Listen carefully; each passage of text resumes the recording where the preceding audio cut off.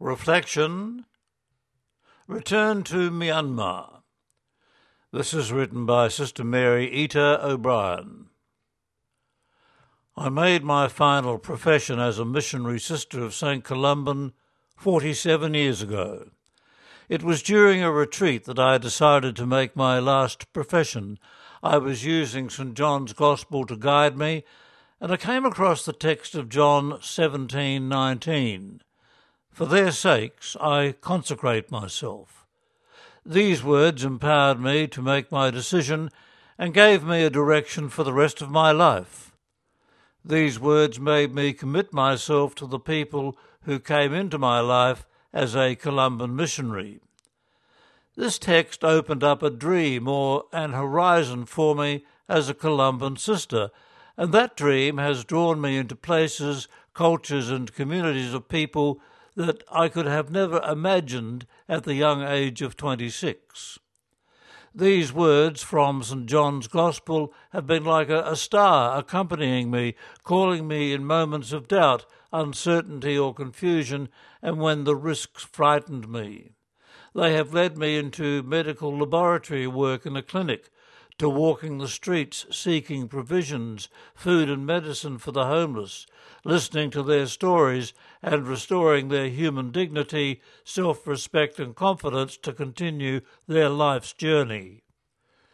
I have been given the privilege of learning about the personal lives of many men and women of different cultures, languages and ages, and in many situations of violence, poverty and suffering, but also with unbelievable generosity, faith and love.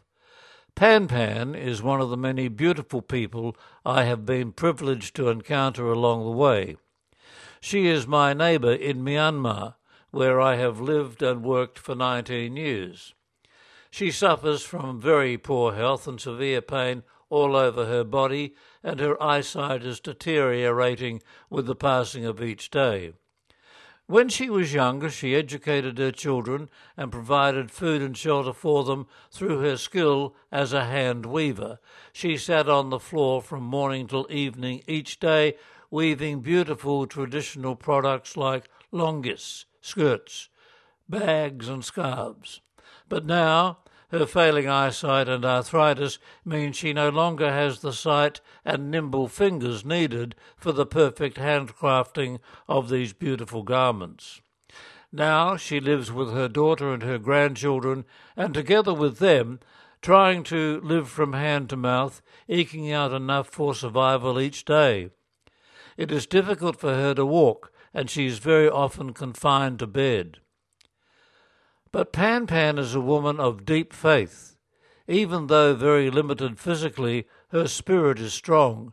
Every morning during the downpours of the monsoon season, the very cold mornings of January and the heat of summer, she limps her way to early morning mass. She finds strength and comfort through her deep devotion to Mary, our Mother. During times of COVID lockdowns and the oppressive and dangerous political situation at present in Myanmar, she can be seen whenever her health permits, stealing by at dusk to visit the Marian Grotto, where she prays and pours out her grief and fears to Mary, in whom she has placed her complete trust. Her faith and trust in God and Mary have sustained and encouraged her over many decades, under very severe and oppressive regimes, and are now helping her to be strong in the face of present atrocities. Grandmother Pan, as she is called, is almost 80 years of age, and even though very ill, she is very much a person for others. And when I meet her at Mass every morning, we chat, and she shares her worries and concerns with me. One morning during the pandemic, amid the unrest and fears of all that was happening around us, I felt unwell and didn't attend morning Mass.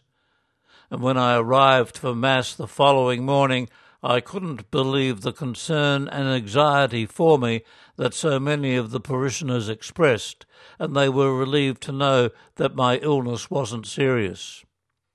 Pan Pan came to me later and said she hadn't been well either. She spoke of very good medicine that was available at the pharmacy, and thinking she was wanting the medicine for herself, I gave her a small amount of money and suggested she send somebody to fetch it for her.